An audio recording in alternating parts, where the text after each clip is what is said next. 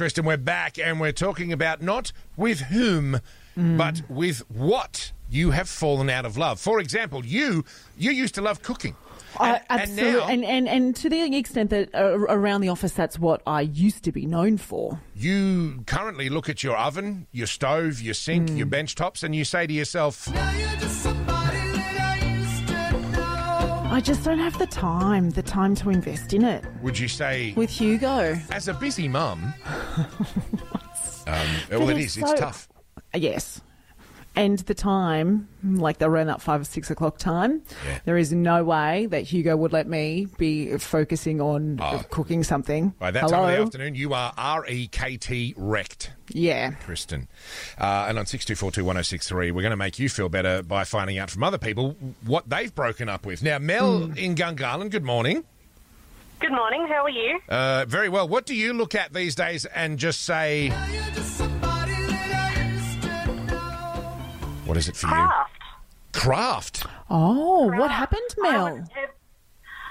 I think I took it up during a period of my life where I was recovering from some pretty traumatic events. Right. And I was really into cross-stitch and quilting and scrapbooking.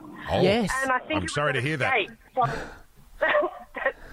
The trauma or the actual scrapbooking and that? No, that you were into scrapbooking. It's wonderful. It's a wonderful skill. Wow. But what happened? And then you just one day?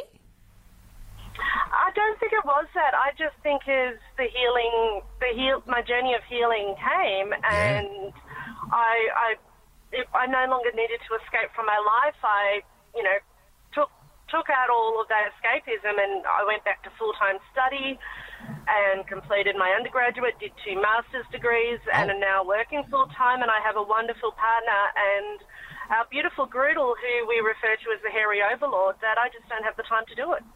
Wow. And no inclination either. I've always said you either get a Groodle or do some scrapbooking. You can't do both. You can't. There's No not one's enough got time to do both. Oh, Mel. No. Mel, it sounds like you've come out the other side of that way better off, and that's awesome. Congratulations. Thank you. And it's at the point that I've moved house like twice, and all the paraphernalia that I'd spent. I can imagine. You can't throw it out. Well, actually, I'm not going to. My mother-in-law is really, really into craft and that, and I've just gone, here are the boxes. When you come into town next, just go through whatever you want. It's yours. The rest will donate. Yeah. Perfect.